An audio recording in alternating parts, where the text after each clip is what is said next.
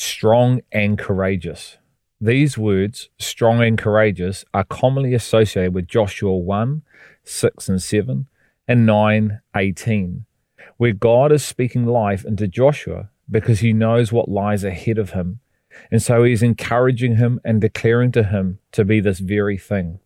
He says this 4 times in one chapter.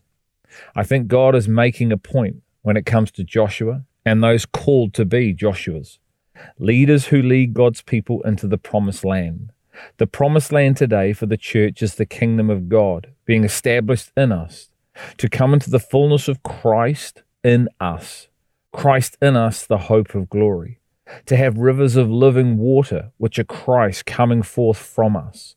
This is the promised land, along with our inheritance in him, becoming the bride, reigning 1,000 years with him as his co-heir, and spending our eternity in his presence, face to face, ministering to the Lord, and having his name written on our foreheads. Revelation 22, 3-4. The spiritual landscape that God wants us to come into, the promised land, is more of him literally operating in us, and for that to come through us and into the world. Here's the interesting thing. Moses was speaking to Joshua about being strong and courageous before Joshua 1. Moses spoke to Joshua about being strong and courageous in Deuteronomy 31, 6 and 7, and then again in verse 23. Predominantly, I believe we have only thought he needed to be strong and courageous because of the enemies of the nations that lived in this promised land that he would encounter. But we see from Deuteronomy, Joshua's enemies wouldn't just be other nations, but his very own people. His very own people would play the harlot with strange gods, Deuteronomy 31, 16 and 21, and break the covenant that God had made with them. Joshua would lead these people into the promised land, but not all the people would come into the life of the promised land.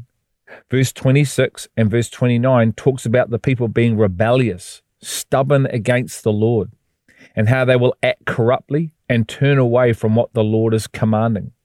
Moses warns Joshua that when the people have experienced this life of the promised land, they will turn to other gods and serve them, and spurn God and break his covenant. This is in verse 20.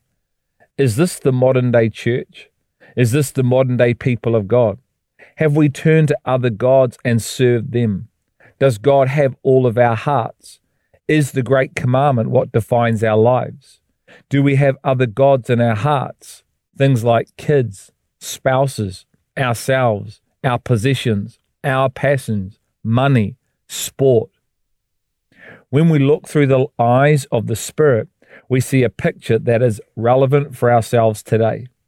God has accomplished so much, but have we forgotten and have we turned to worship other gods? We are to learn from the passages so we don't make the same mistakes today in our context.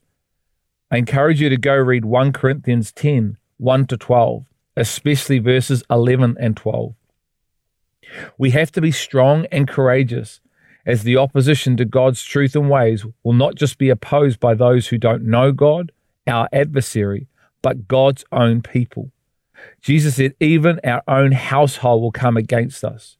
Jesus had Judas betray him and Peter deny him. And at one stage in his life, even his own family thought he had lost his mind. He said the opposition will come from your own household. The battle for the church to come into all God has for her is violent, and yet God has created the way for us to come into all when we follow and love with all. It says violent men lay hold of the kingdom by force. Be strong and courageous. God is looking for his ultimate bride. Be strong and courageous.